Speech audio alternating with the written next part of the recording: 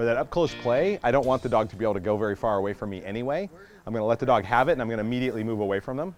So I usually use, we have these little, they're actually, those are almost too short sometimes in case that I have to move away from the dog a little bit and drop it. So we have leashes that we have made for nose work leashes, for detection work, and they're like an 8-foot biothane line.